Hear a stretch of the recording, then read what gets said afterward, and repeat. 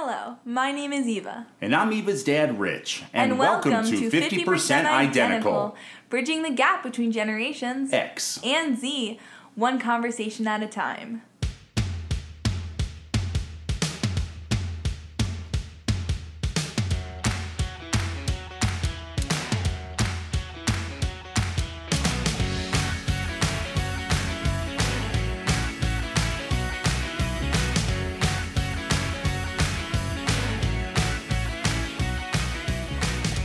So I've been listening to a lot of music since we last spoke and, of course, went to the MCR concert. Yes.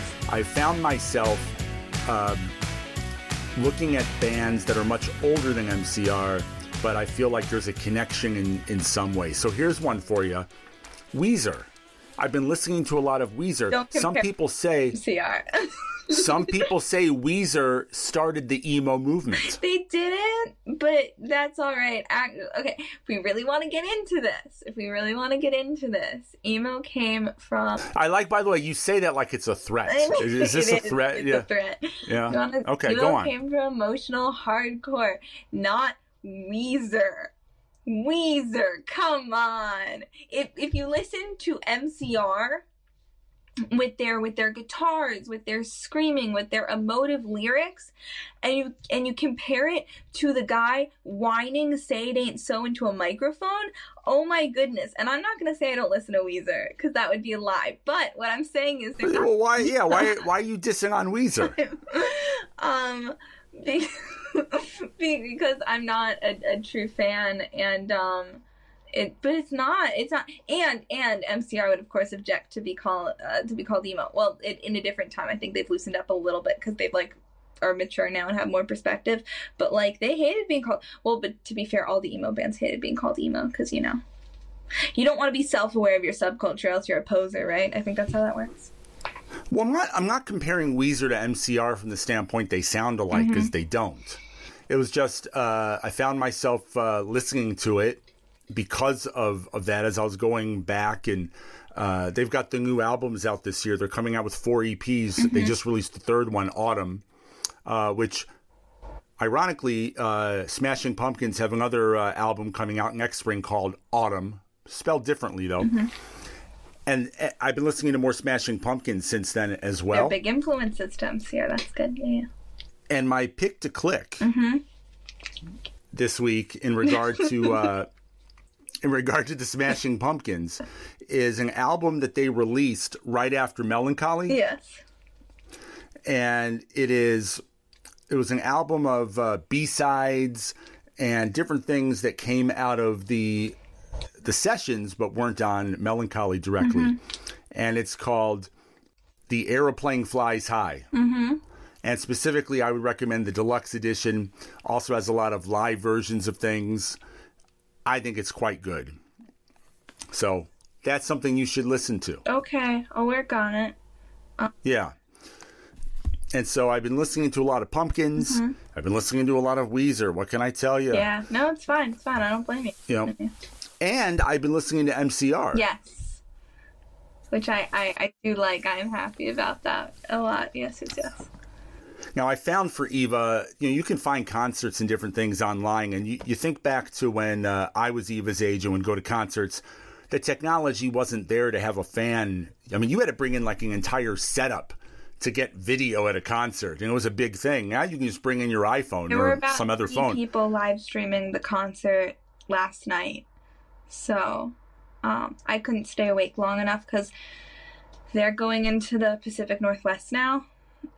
Oh, right. So it's 3 hours late. Yeah. And it's it's 11 and the openers haven't even come on stage yet. And I'm so over it. So I just went to bed. But people are streaming it, which is very nice. I will say my music consumption has also changed post MCR concert, which is that I have been listening to so much MCR, but I've also been listening to a lot more Pierce the Veil. And Paramore. That's hard to speak. Paramore. There you go. Coming out with a new album in 2023, which is very interesting because for a while people were doing extremely short album rollouts. Sometimes they were just dropping them with no announcement. But Paramore's back to doing the 5-month single every couple months sort of album rollout, which I don't love necessarily, but they do have that. But I've been listening to a lot more Paramore, a lot more like pop punk sort of stuff, a lot more middle school type things. And then I was also listening to Hesitant Alien, because Hesitant Alien, which is Gerard's solo album, celebrated its 8th anniversary a couple days ago. So I've been listening to Hesitant Alien as well, which I think that you should listen to, because it does feel it's a lot more Smashing Pumpkins inspired directly. I think that's how it is, and it's also like, I think lyrically a much more personal and vulnerable album, because MCR mostly did like concept albums, and this one isn't a concept album directly in the same way that MCR's music was. So it's just a good listen. So my music to choose it this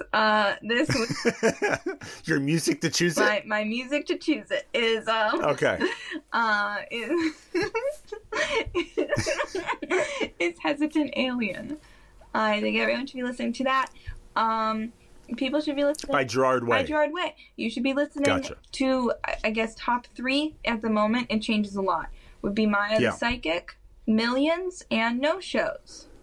So take a step back for me, which I say a lot to you, because I feel like you got to be clear. Oh, yeah. Are these bands or names of albums? No, these are songs within the Hesitant Alien album. See, you got to be...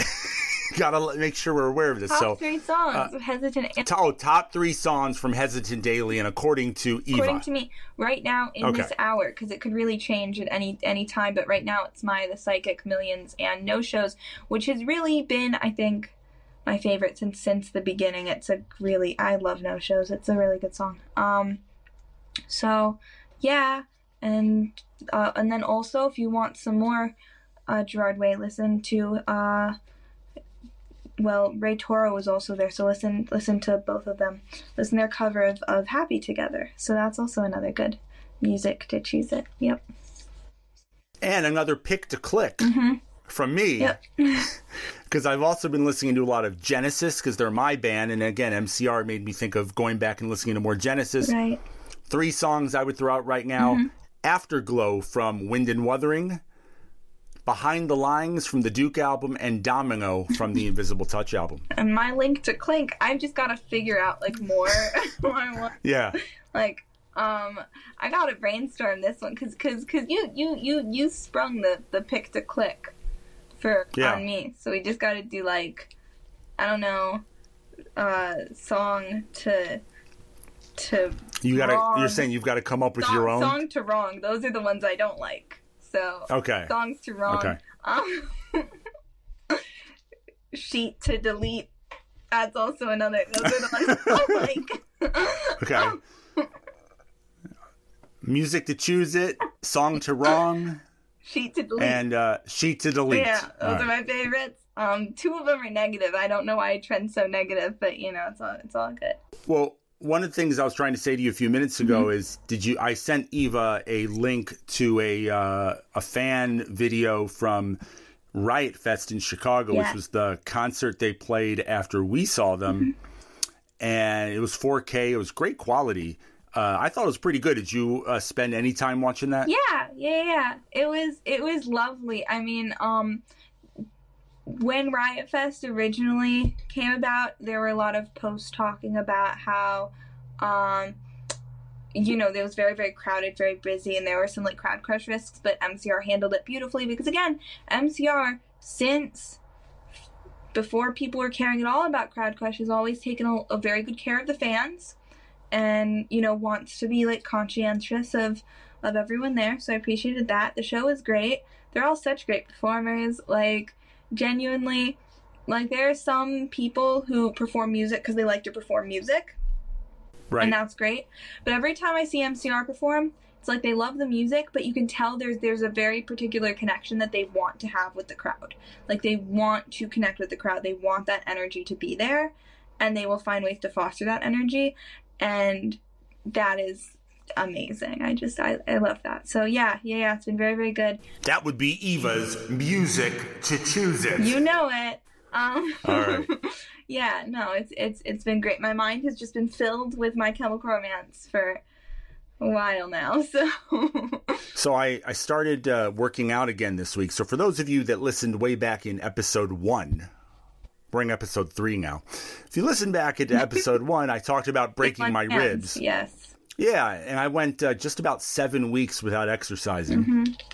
And I started on just a few days ago.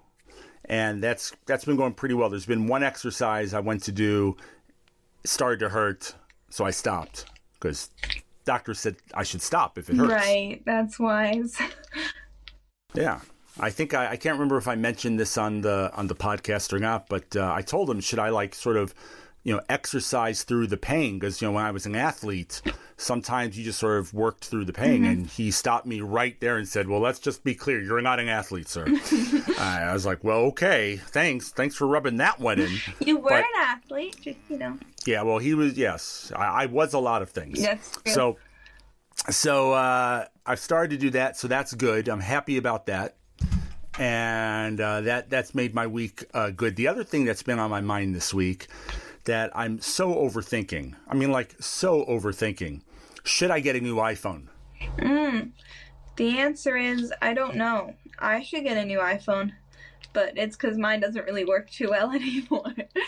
Well, right. So this is where the question comes in. So there's really two questions. There's, do you get an iPhone when your iPhone just stops working so well? That's my general flaw. Or, there's no more. Or do you get an iPhone when you feel like there's enough change from the iPhone you have that there are more features and things that you want? No, I don't live in that kind of excess. Okay, let's take a step back, though, and really concentrate on that piece, though. You can't ask my opinion when you want. You know me. If anyone knows me, you should be the person to know this. I get things when they break. I'm not replacing things for the sake of replacing them. Because I don't like change, actually. So I like to wait till mine just doesn't work. Here's the thing, though. And also, there's a certain, guilt that I have about being a consumer.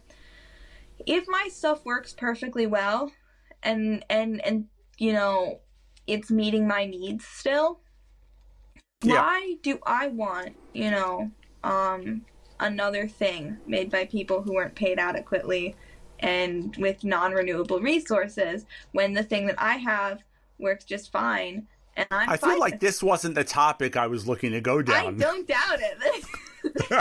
Do you think maybe this is part of the charm of the podcast? Is just, there's you, and then there's me, who has a very different worldview. But that's like kind of the point. But here's the thing. Yeah. I don't look. There's a lot of things I don't engage with. Okay, I don't buy fast fashion. I don't buy new things till they break. If I am going to buy a thing, typically it is to fulfill a need that I have in that moment, but I'm not looking to whatever. The only and basically there's like a bit of I want to be conscious, I want to be whatever, but I will say a lot of it is just to outweigh the guilt, because I buy K-pop albums, and that stuff is not at all renewable. That's like my one thing. I'm gonna redact the guilt part. We're taking back the guilt part. I don't feel guilt, but what I am saying is, it's all right if you want to consume some things. I just try to be intentional. And the one thing that I will give myself permission to just sort of have is K-pop albums, which I don't have a ton of, but if there's a K-pop album I really, really want, I will get. But pretty much for anything else, especially when it comes to technology, clothing, makeup, whatever, I just try to get things. It's just the littlest amount that I need to hopefully have it as long as I can. Got it. Mm-hmm. Now, for those of you that are not hip and cool like me, let me read you the definition of fast fashion, because I had to look that up. It turns out it has nothing to do with, actually it does have to do with speed, hence the name. But tell me if this is how you would describe fast fashion. Mm-hmm. This is according to Wikipedia, my source for all things true. Fast fashion is a term used to describe the clothing industry's business model of replicating recent catwalk trends and high fashion designs. Now, this is the part that sounds innocuous enough. This is the part that gets Eva all crazy. Watch this now. Mass producing them at a low cost and bringing them to retail stores quickly while demand is at its highest. Correct. Now, you may say that doesn't sound bad until you realize that there's a lot of child labor involved and a lot of wasted product. It's not good quality, breaks down really, really quickly, and then we end up with so many discarded clothing. When people talk about, like, again, this is not your part of the internet, Dad, but it is my part of the internet. People will be like, well, don't shop at thrift stores because then you're taking away all the clothes from people who need to shop at thrift stores. Well, first of all, no. But second of all, they get so many clothes, much more clothes than they can physically, like, get to be, like, sold.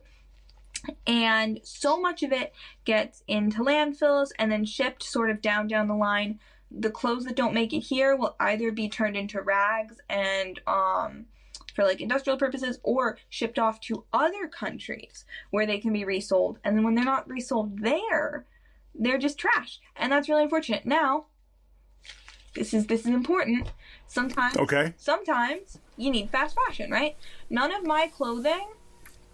Why do you sometimes need fast fashion?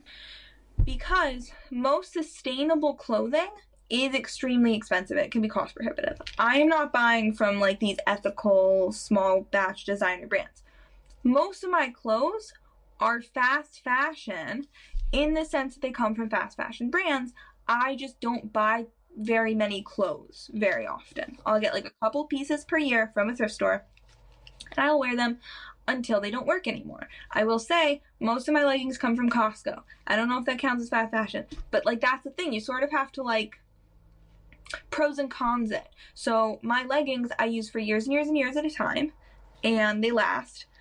And it's preventing me from buying, you know, tons of stuff. But I'm also not really interested in staying on top of trends, so it's like less of an issue. If I was somebody who cared about the trends, I can't buy catwalk fashions.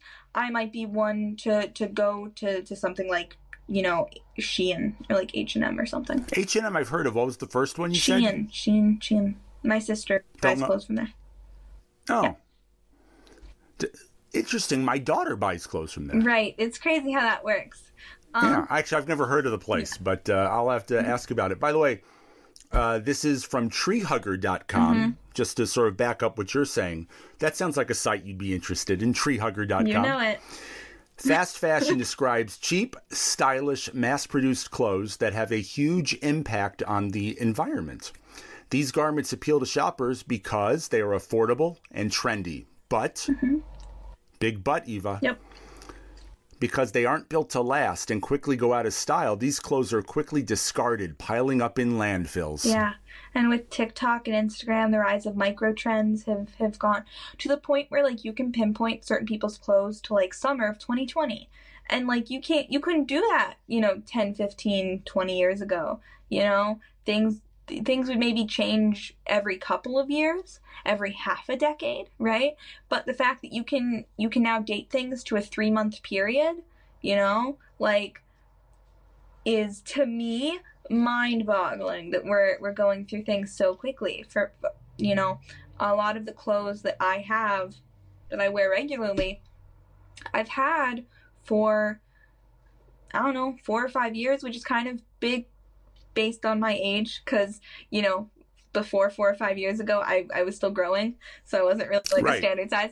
But most of the clothes I've had for a while, because they serve the purpose. So really, and you're gonna be so proud of me about this, like bringing it background thing. Really, that's the kind of the mentality I try to do for everything. Now, I do want a new iPhone, not necessarily super soon, but any further updates after the one that we're at now won't work anymore with my iPhone. And we can talk about planned obsolescence in a different episode, but basically my phone will just stop working sooner or later. And also I need to replace the battery because it just doesn't really hold charge anymore. But for you, I will say this, as far as Apple, no, hold on. Let me just close the loop on what you're saying. As far as Apple goes, though, I think they do a better job than most companies in keeping their products working well longer. So the phone you have is like I realize you haven't had it this long, but the phone you've had is about 6 years old now. And so I think a lot of technology companies would not support updates, for that long. And so, well, yeah. Yes, I understand because you are like an Apple fanboy, but Apple makes it so difficult to repair your own phone. The fact that, that's true. So you just have to replace it, more often. That's actually one of the advantages, by the way, of the new iPhone 14, not the Plus, but the regular 14. They made it in such a way that it is more easily repairable, which makes it less expensive to repair if you're having someone do it, and frankly, more likely you might be able to do it yourself. Right. But, I've had this phone for, I'd say, honestly, close to 4-ish years now. Less than that. You've had it for 3 years. 3 years. Okay, so you're telling me that in 3 years that I've had this phone, right? Well, I'm very glad I have a very strong case. So the screen's all good thus far. But everything's gone so fast. This phone's six years old, and in 6 years, we're 10 iPhones into the future. How many iPhones are there now? Well, I'd have to. I mean, again, sometimes the numbers don't work out, but I got my iPhone 11, which the year I got it, that was the brand new phone. The same year you got the iPhone 8, which was brand new, meaning your phone was brand new. The model wasn't new. And I believe after the 8, they had the 10. And then they had the 10S, I think, or the 10, some other version of 10. And then they came out with the 11. So there was the 8, then the 10, and then another version. About now, you were talking about the 14. Did they just come out with the 16? No, they just came out with the 14. Okay, 14, great. So I still think we're probably 7 or 8 phones past whatever. It just comes out so quickly because you always need new products. And with the new products, you need new updates and new features to keep that going. Well, so planned obsolescence, and that's why, even though that's why Apple's struggling. So Apple's struggling a bit right now getting people to update because they're coming out with new phones every year. They're at a point where it's challenging to come out with new features every year that are worth people upgrading. Now, someone like myself, they're saying, okay, your phone's old enough. There's probably enough new features that it might make sense. But some people are looking to upgrade every year. And the reality is there isn't enough going on to upgrade every year. Yes, and we can go along and talk about, how for any company, there really isn't hope for infinite expansion. You cannot go infinitely upwards. And often that's when planned obsolescence comes in because, unfortunately, the way a lot of people think about things now is that we always need more. And when companies can't get more, when it comes to terms of capital, they will use planned obsolescence or how subscription features are everywhere. They make it harder to use their products and hope that you will continue to invest more money in their products to make it easier for you to use the products that they made it harder to use, if that makes sense. So what you're saying is if I want to, I should get a new iPhone. Okay. So let's move on now to what? Right? Isn't that what you were just... Yes. No? Yes. Our imaginary fans, I feel probably have a very split fan base. Who do you think listens to this podcast realistically? And I don't. Well, right now, me and you. Right. That's about. That's true. I don't know who else. What I mean, is from a branding perspective, who listens to this? Yeah. Because I'm over here talking about the effects of capitalism and fast fashion and planned obsolescence. And you're I think I want to consume more. Thank you. Bye bye. Let's talk about something else now. We're trying to get the broadest possible audience. So we want to cover both sets. We've landed on centrism somehow. This is not good, but it's all right. Let's move forward. So on that note, mentioning centrism for me anyway. Which in the world of politics is like a horrible word for you, right? Don't be a centrist. Have an opinion. Okay. Preferably have my opinion realistically, but have an opinion. Because here's the thing. Centrists are not really centrists. They are sympathizers with the right because they want to keep the status quo. So centrists really aren't centrists don't exist, but they try to pretend. That's kind of a strong statement, that meaning if you call yourself a centrist, that automatically means you're a right-leaning sympathizer. Can't you be a left-leaning sympathizer? No. Because I'm glad we solved that problem. There is a status quo. Right now, the status quo leans to the right. If you are just sort of like a let's hear it from both sides thing, you are giving equal airtime, you know, to people who have terrible, discriminatory, awful ideas, and like people who, you know, just like want to change things and move forward, which I understand that definitely comes from like those are some biased words. So let me rephrase. Okay.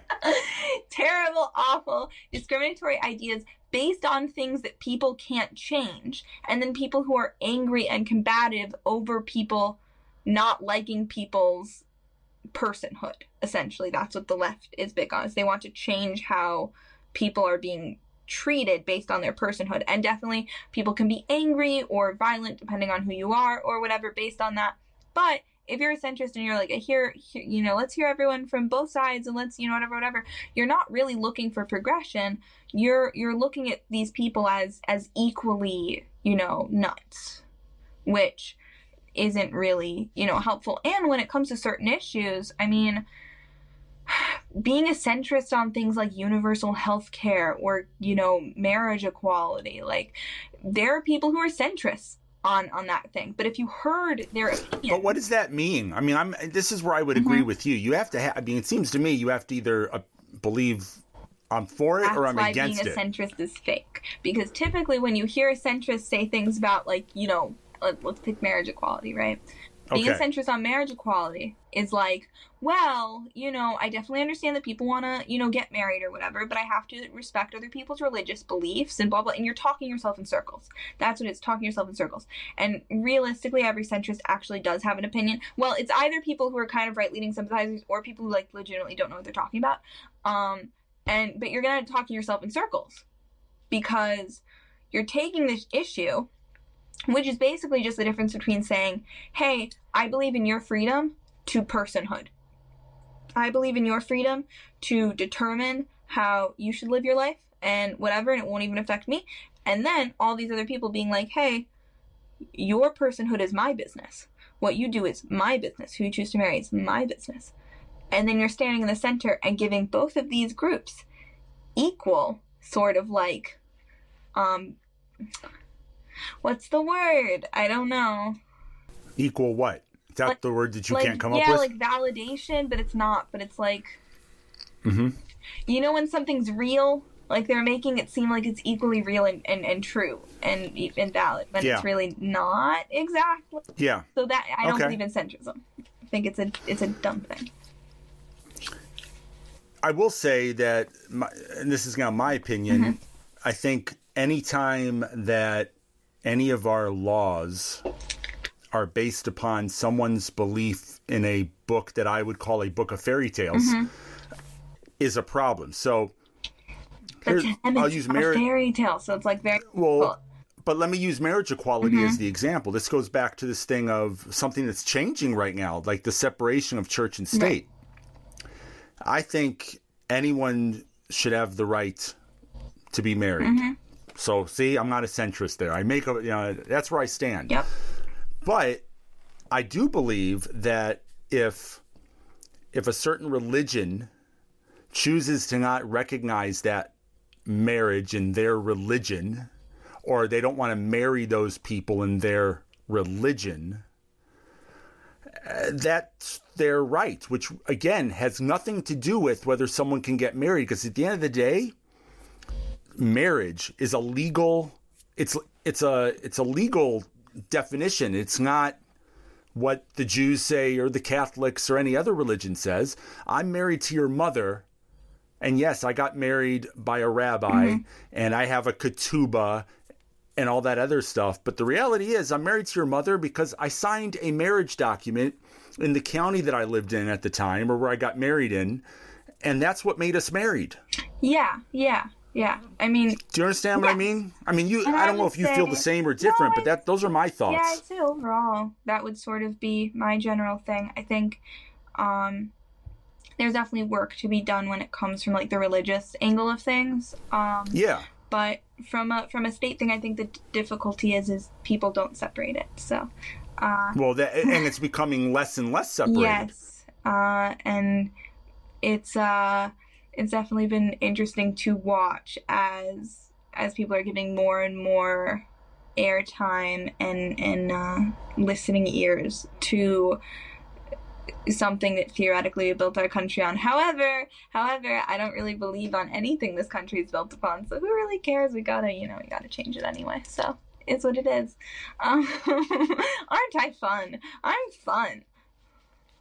Well, again, you in a lot of ways are what the Republicans are they're pushing back against in a big way. That last sentence, but we don't need to go down that rabbit hole right now. But connected to it, we've got midterm elections in approximately 5 to 6 weeks. Correct. And you've got the two major parties. And by the way, another episode would be how many parties should we have? Because 2 isn't enough. But I really like the idea of a lot more parties with ranked voting, but that's just me. Well, we will get into that at some point. Direct democracy, yes. So we've got the two major parties, and they're saying two different things. You've got the right, the Republicans, saying inflation bad. Right. Gay people bad, trans people bad, women bad, abortion bad, to be fair, bad. well, and they're going deep on immigration now as well. Hate immigrants, yeah. They see, okay, so all these, they're saying immigration bad, women's rights Bad. not great, bad.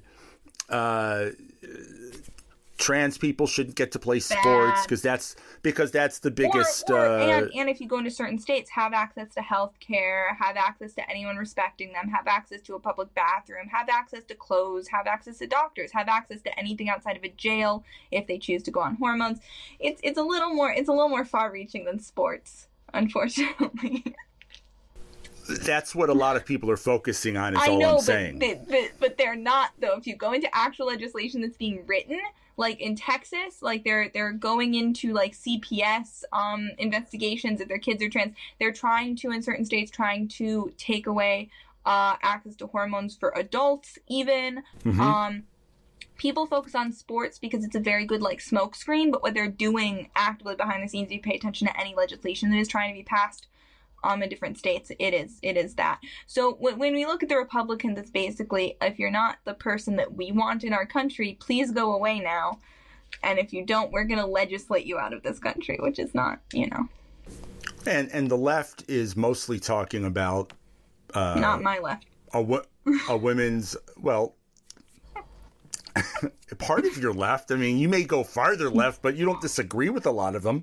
I do, actually. Not on the stuff that you're about to bring up, but yeah. That's exactly.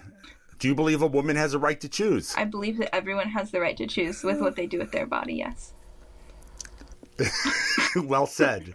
So the point is, these are the kinds of things that the Democrats are bringing up. They're bringing up some other things as well, but... No, that's the thing is Democrats really have pretty similar, honestly, ideas of how the world should work as to Republicans. They just fight over tiny issues that are surface level, and often a lot of the Democratic politicians won't even fight for people's rights until it gets so mainstreamly popular with the youth, and then they need their votes. So then that's when they make a big uproar about things.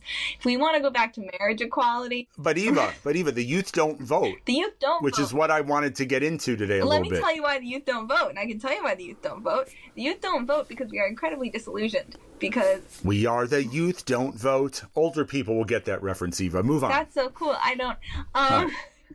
Younger people are not voting because, well, first of all, there's a lot of voter suppression. So I've heard. Yeah, and it's a big issue.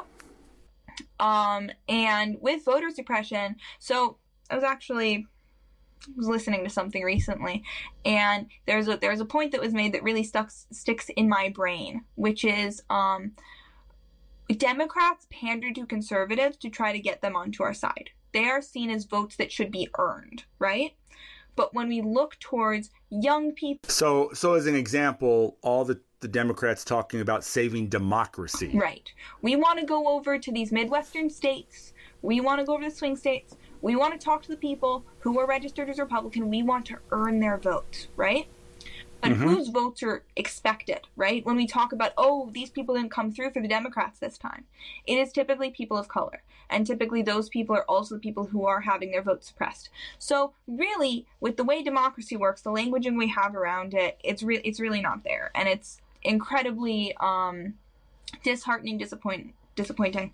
And I think it does drive people away. I don't think people have a lot of hope. And a lot of I want to interrupt you, though, because one thing I would add, and I'm not disagreeing with you, but what I am saying is I believe this particular Congress is as close as we've come to some of the things you're speaking about attempting to be changed. Meaning anytime you hear about the suspending or getting rid of the filibuster, they were about things such as voter rights, as one example, codifying Roe v. Wade as another example.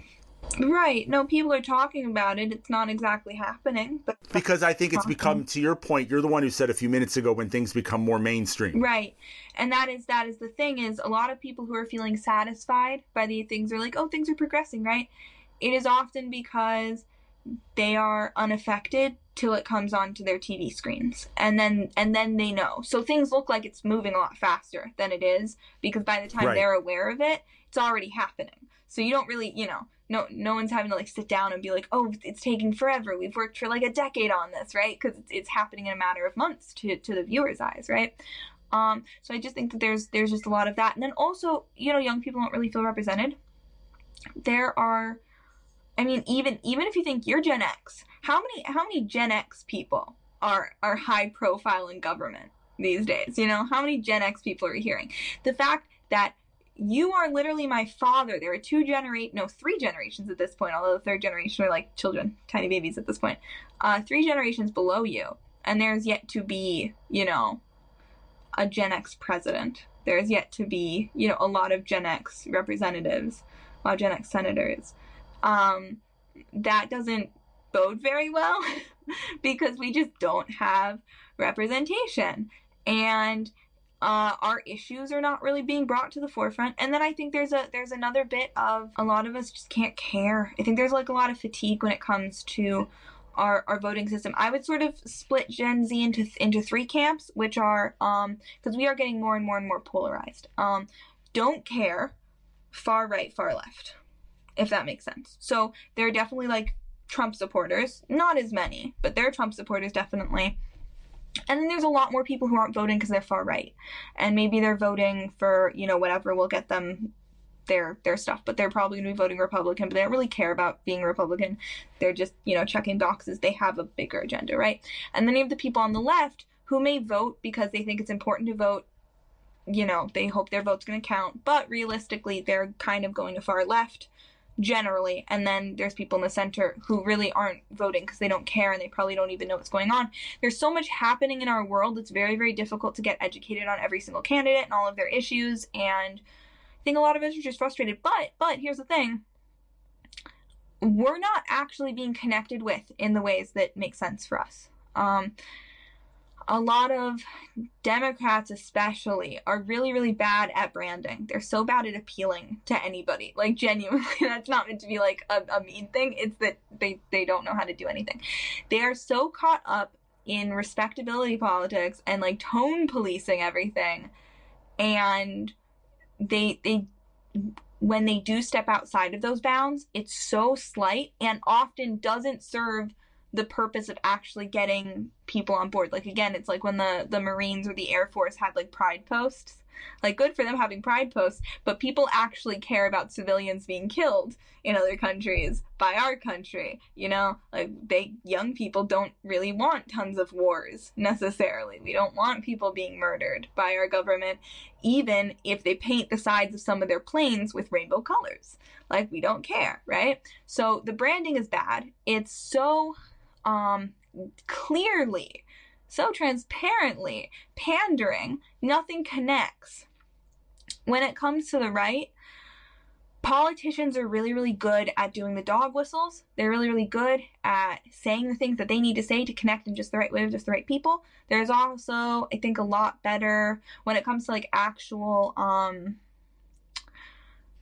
online psychological stuff. I think they're better at that just because there's more, I think, legitimate like grassroots people talking about things.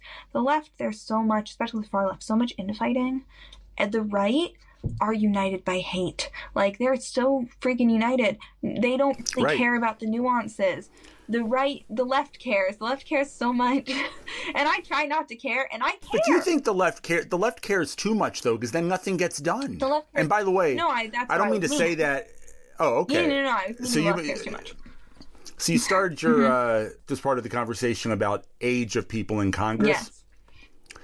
68 of the 100 senators are baby boomers. And another, let's see here. I don't see the number of the silent generation. Those are the people that are even older than that. Yeah. But they're so let's just say they're trying. Let's just say 70%, and this isn't the exact number, but let's say this particular Congress, 70% of the Senate is over age 65. Yeah, correct. Now, I don't think we shouldn't have people over age 65, but to your point, there should be more representation across the other generations. Right. And I mean, there's definitely ways to capture young people's attention. I think we could get more votes if we could vote for things that we cared about. Joe Biden is in office not because everyone was like, yay, Joe Biden. It was, oh no, we're scared of Trump, right? If we actually, and I'm sure that there are Joe Biden fans out there, but they're moderates. Like, they're not, they're barely Democrats. But if we could actually, stop the fear a bit, work on reversing voter suppression, getting more polling stations out, getting better voting machines, making sure that people had transportation, making sure there's a lot of mail-in voting opportunities. If people are coming from rural areas or disabled, making sure that they have ample opportunities to vote and ways to get to vote, whether, again, if they need transportation, if they need certain accommodations, in order to get to the polling places or to, make sure that they get their mail-in votes, make sure that happens. Then you start campaigning on progressive policies, and progressive policies not doctored up in ways to make it sound like they're, I swear, some of these Democrats are really trying to, whittle down all their policies to the bare bones, which really doesn't make anything move forward, but they're trying to make it sound nice. They're trying to make it sound like you wouldn't be too scared about it, right? I am waiting for the people to start campaigning on actual progress. And I'm also waiting for the people who are not going to be campaigning, but and they exist, but I think more into the mainstream, people who are more on the liberation side of things than they are of just trying to legislate their way out of things. We're always told we can legislate our way out or into anything we want through the power of politics. You sit in your civics class and you're told one of your civics duty is to vote. We have representative democracy. If you just elect the right representatives, they'll do what you say because they represent you. They want to make you happy. No, they don't, right? Your vote matters. Not really. I'm waiting for people to actually look to make a change. And I think that won't happen via voting or via politics necessarily within, our actual three branch of government style situation that we have. I'm thinking the politics between the actual people, the people in the world, on the ground, in a much more direct way. And I'm seeing that happen, and that is so exciting. And I have seen it happen. I mean, to think... Where are you seeing it happen? Well, not where you go. But but I mean, through social media, through protests, through a lot of... And to think, I mean, the reason the mainstream knows about trans people is not because of the people in the White House or on the Senate floor. The reason gay marriage is legalized, not because of anyone in the Senate. No one would have cared if not for the long, and again, decades of gay celebrities coming out, protests, riots, people sacrificing their lives, their livelihoods, and their security to fight for a cause they cared about. The reason that we have the ADA, which for those who do not know, it is the Americans with Disabilities Act, which basically means, and it doesn't translate perfectly, but basically means you can get accommodations in a workplace, and, any newer buildings have elevators in them, et cetera, happened because a bunch of people crawled up the steps of Capitol Hill and everyone had to watch them. It is not because of our government. Our government does not care until it affects them. And that is, I think, the youth's biggest frustration, is we have to yell and scream and cry and beg for even half an inch of progress. And all of that can be undone every 4 years, again and again and again and again. What's the point, right? We have not progressed as a nation as much as we should have. It is very important that we can make that kind of progress and feel like we're actually being empowered, when often, realistically, we're just not, because our government doesn't represent us. I should add that my lovely daughter was afraid of falling asleep before we started I was tired. recording today. Yeah, well, you seem to be doing all right now. All right now, but I think the thing is the youths are being a lot more. I mean, here's the thing: we're a lot more activism-minded than our parents. Well, hold on, before you go down another, just like slow down. I'm slowing. Like, you say things, and I try to find something to match up with what you're saying, and by the time I find it, which by the way is like 15 seconds later, you've said like 3 other totally different things. So about 3 days ago, you mentioned voter suppression. Yes. Not really 3 days ago, but you mentioned voter suppression. A big thing happened just this week that I saw in the news, and I just found it again. Texas Tribune reports Brazos County won't restore Texas A&M early voting location despite student pushback. County commissioners decided Tuesday that A&M still won't have an on-campus early voting location for the 2022 elections, despite admitting it was a mistake to eliminate it for the first time in years. The Brazos County Commissioners Court has decided to take no action on bringing back the on-campus early voting location at Texas A&M. They admitted it was a mistake, but not enough that they're going to do anything about it this year. Maybe next year. So that's an example of voter suppression. Have you ever heard like the saying, if voting really made a difference, they wouldn't let us do it? I've never heard that. Okay, no. Well, I have many times. But if we ever want any sort of backing up the voting might do something, it is the idea that there is so much effort being put into making sure people can't vote, and we still get to call this country a democracy. It's, by the way, not a democracy, it's a republic, but it's we don't talk about that enough. We say democracy so many times for people who do not have a democracy. We talk about having one like a lot, which is very interesting. You agree with a certain Republican senator when you say this, by the way. I don't doubt it. Not a Republican. Senator Mike Lee, a Republican of Utah, accused Democrats Wednesday, this is actually a year ago, accused Democrats Wednesday of pursuing a vision of rank democracy at odds with safeguarding personal liberty, articulating a philosophy Democrats see as an underpinning a conservative push to restrict voting rights and environmental regulations. So it goes on, he says, "We're not a democracy," wrote Mr. Lee, who is in isolation after testing positive for the coronavirus last week. "The word democracy appears nowhere in the Constitution, perhaps because our form of government is not a democracy, it's a constitutional republic. To me, it matters. It should matter to anyone who worries about the excessive accumulation of power in the hands of the few."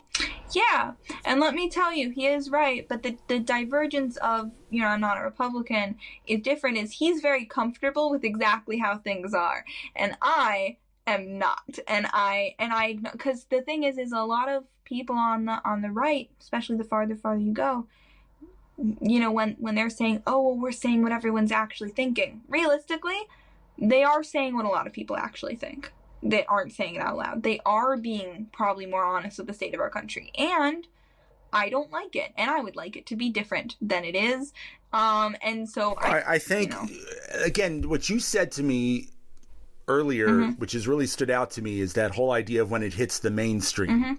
The reality is the Republican Party has been doing things in the background designed just to hold on to power for years and years now. It has now become so over the top that the mainstream gets it, and they're not even hiding it anymore. Correct. And so now it's become a thing. But I think you're saying you would have argued, I mean, well before your time, 30 years ago, 40 years ago, same thing was happening. Yeah. Yep. Right. Genuine. I mean, since the birth of our country, it's gotten worse since Reagan, definitely. But I think that was the start of the end, really. It's the beginning of the end for that bit. But yeah, really all politics from as far back as you can see is just a lot of trying to hold on to power and not a lot of trying to help and even for the causes that we had, like women's suffrage, say even like the gay rights movement, a lot of it was accepted under very conditional sort of, it's just giving people a little bit so that they won't, starve entirely and disengage, which is what is happening now. But not too much, right? So the women's suffrage movement was also an incredibly racist movement. So it upheld sort of it upheld white women's like fragility, and it upheld a lot of racism, but now women can vote, right? So it's like not a lot of politics is giving you as little as possible so that you won't revolt. So let me bring it back to how I started this particular conversation. We've got midterm elections coming up in 5 to 6 weeks. I sit here on my side thinking, if we can just keep the House of Representatives, which we as in the Democrats, by the way, just so we're on the same page, if the Democrats can keep control of the House, which there's about according to certain predictors of these things, there's about a 3 in 10 chance, which is low, but it was even lower 6 months ago. A 3 in 10 chance. And if we can get at least a couple more people in the Senate that are Democrats, we can, again, going back to what I said before, we could codify Roe v. Wade and a woman's right to choose. We could do something with voter rights. Well, hold on. So I want you, here's the way I want you to think of it. Say what I just said occurs, and we accomplish those two things. Is that meaningful change, or is that just a morsel so we don't revolt? I think it's a morsel. I think most things are a morsel. But also most things are not really accomplished, like, all the way, right? So, obviously, like, Supreme Court gay marriage, right? But it, Senate gay marriage, that's different, right? So I think most things just aren't done all the way. Most things are not, like, and we kind of wait till things are about to explode. I mean, when people started talking about codifying gay marriage, that was when, the Supreme Court became very, very Republican, and they had overturned Roe v. Wade over the idea that, you don't have a right to privacy necessarily in that way. And then it started spreading over to things such as gay marriage and interracial marriage, because these are all things that were defended over a person's right to privacy, right? And now there's a precedent. And that's when people start to panic, right? How bad do things have to get for every group of people? Again, I think I brought this up a couple days to you, actually, but that saying that they make in, like, reference to the Holocaust, where it's like, they came for those people, but I wasn't those people, so I didn't care. And then it keeps going till they came for you. Exactly. We are so caught up in the idea that we are the ones that matter all of the time. First of all, everything is transactional. So everything does affect us, realistically. But second of all, can we please care about people in advance before it gets so bad for every single person, except for, the one Supreme Court justice who's in, like, an interracial marriage, or, like, the one white gay judge somewhere who really didn't care about all the voter suppression and the racism that he's legally holding up. But he really still wants to be able to, to sleep with his husband. Like, why can't we care? Like, before, like, that to me bothers me so much. We do not listen to the people who are affected, who are, by the way, telling most people in most cases years before this stuff, became an issue, that if this, if X happens, Y will happen, and then Z will happen, right? You don't listen. No one listens. No one listens at all. I'm not saying you as in you directly necessarily, but what I only sometimes don't listen. Because in all seriousness, we've had this discussion, and I think you're correct.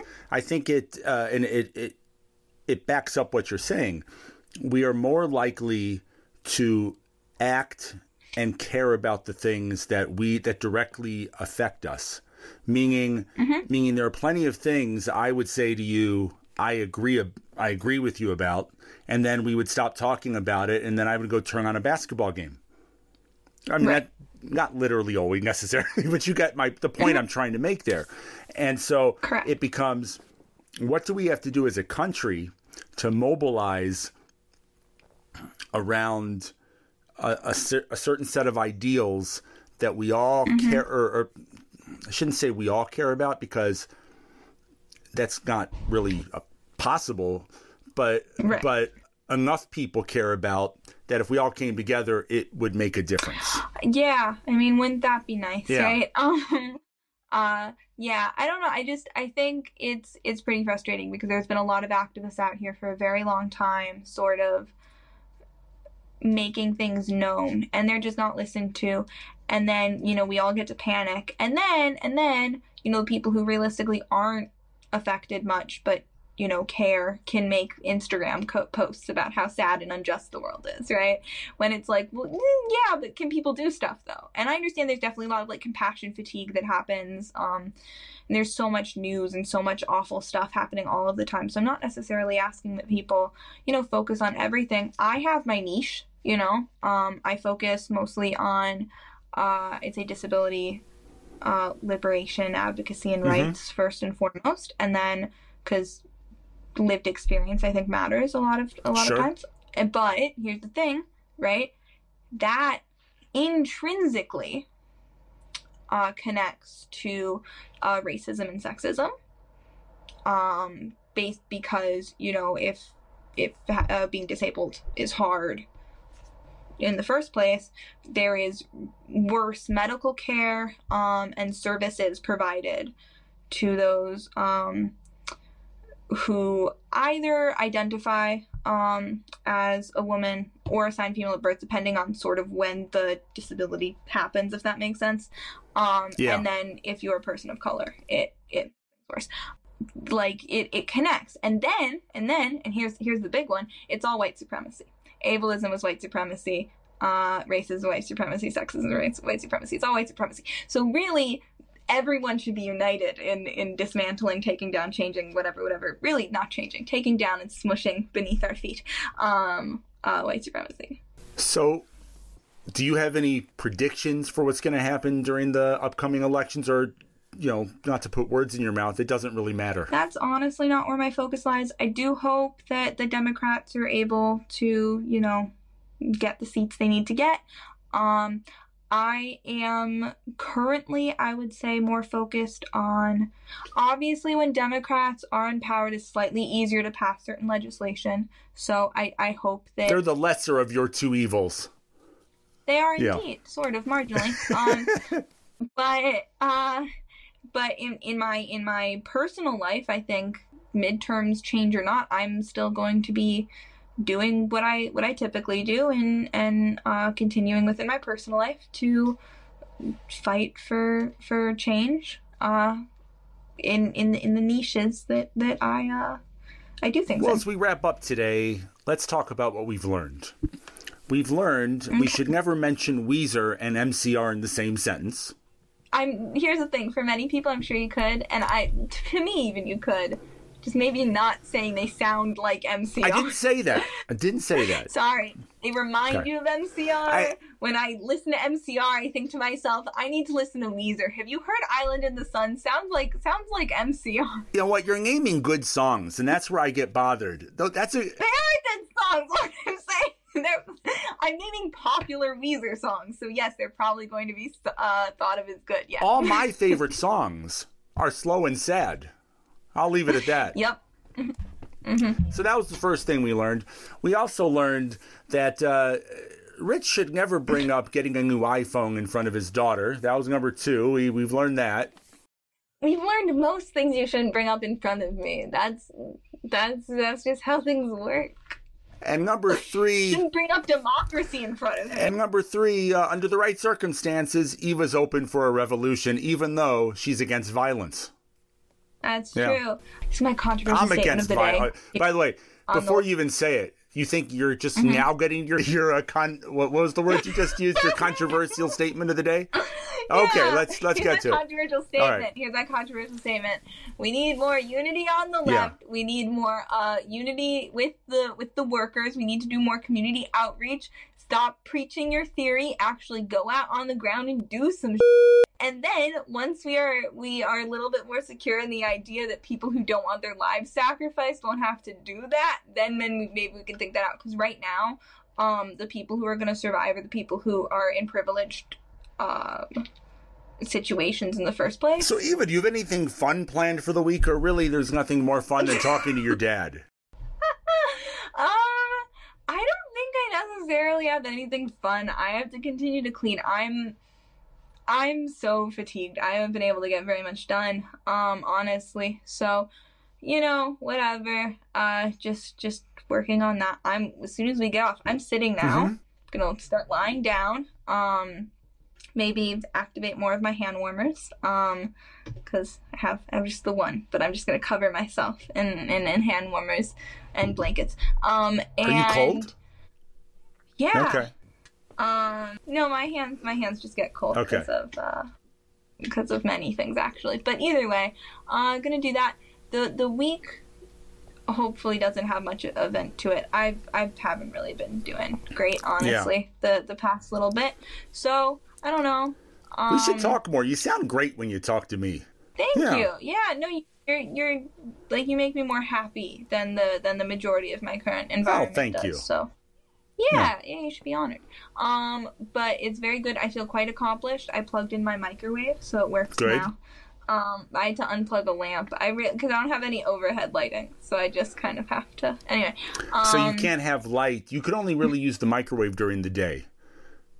I have one lamp. Okay. On one corner of my room, right. And that's what lights up my entire room now. If it's not like. But I like to keep the light low in here anyway, or else I get a headache. Gotcha. So I don't really mind.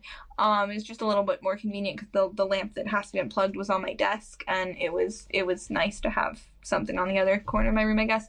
And I don't know. I'll live my life. I'll reheat my pasta. I'll lie down. Living life large. Well, Eva, even though this is a podcast, which means we could really speak for an infinite amount of time, I'm going to say that's all the time we have this week. Oh, we're running out. Oh, no. Okay. So you better say goodbye quickly. I know. This is an episode I'm never going to re-listen to. Sometimes I re-listen to some of our old episodes, but any of the politics ones, I get so self-critical because I'm like, oh, I could have phrased that better. I could have been more clear here. I could have been more hardline here. And I just... So our theme song, Hot Shot, is provided by Scott Holmes Music. You can find this and many other songs at scottholmesmusic.com. Thanks. I'm going to say this no longer sparks joy in me, and I'm going to put it to the side now. Well, these are my last few words of the show. I just want to say thank you for listening. You can find us on Apple Podcasts, Spotify, Overcast, Amazon Music, almost anywhere fine podcasts are streamed or downloaded. And don't be like Eva. Listen to this podcast as many times as you want. Download it. Enjoy it. Tell your friends. Just don't tell the friends who are going to send me angry fan mail for being a bad leftist. Thank you very much. On that note, peace and love, everyone. Goodbye. Farewell, my friends, comrades. Bye. Our theme song, Hot Shot, is provided by Scott Holmes Music. You can find this and many other songs at scottholmesmusic.com.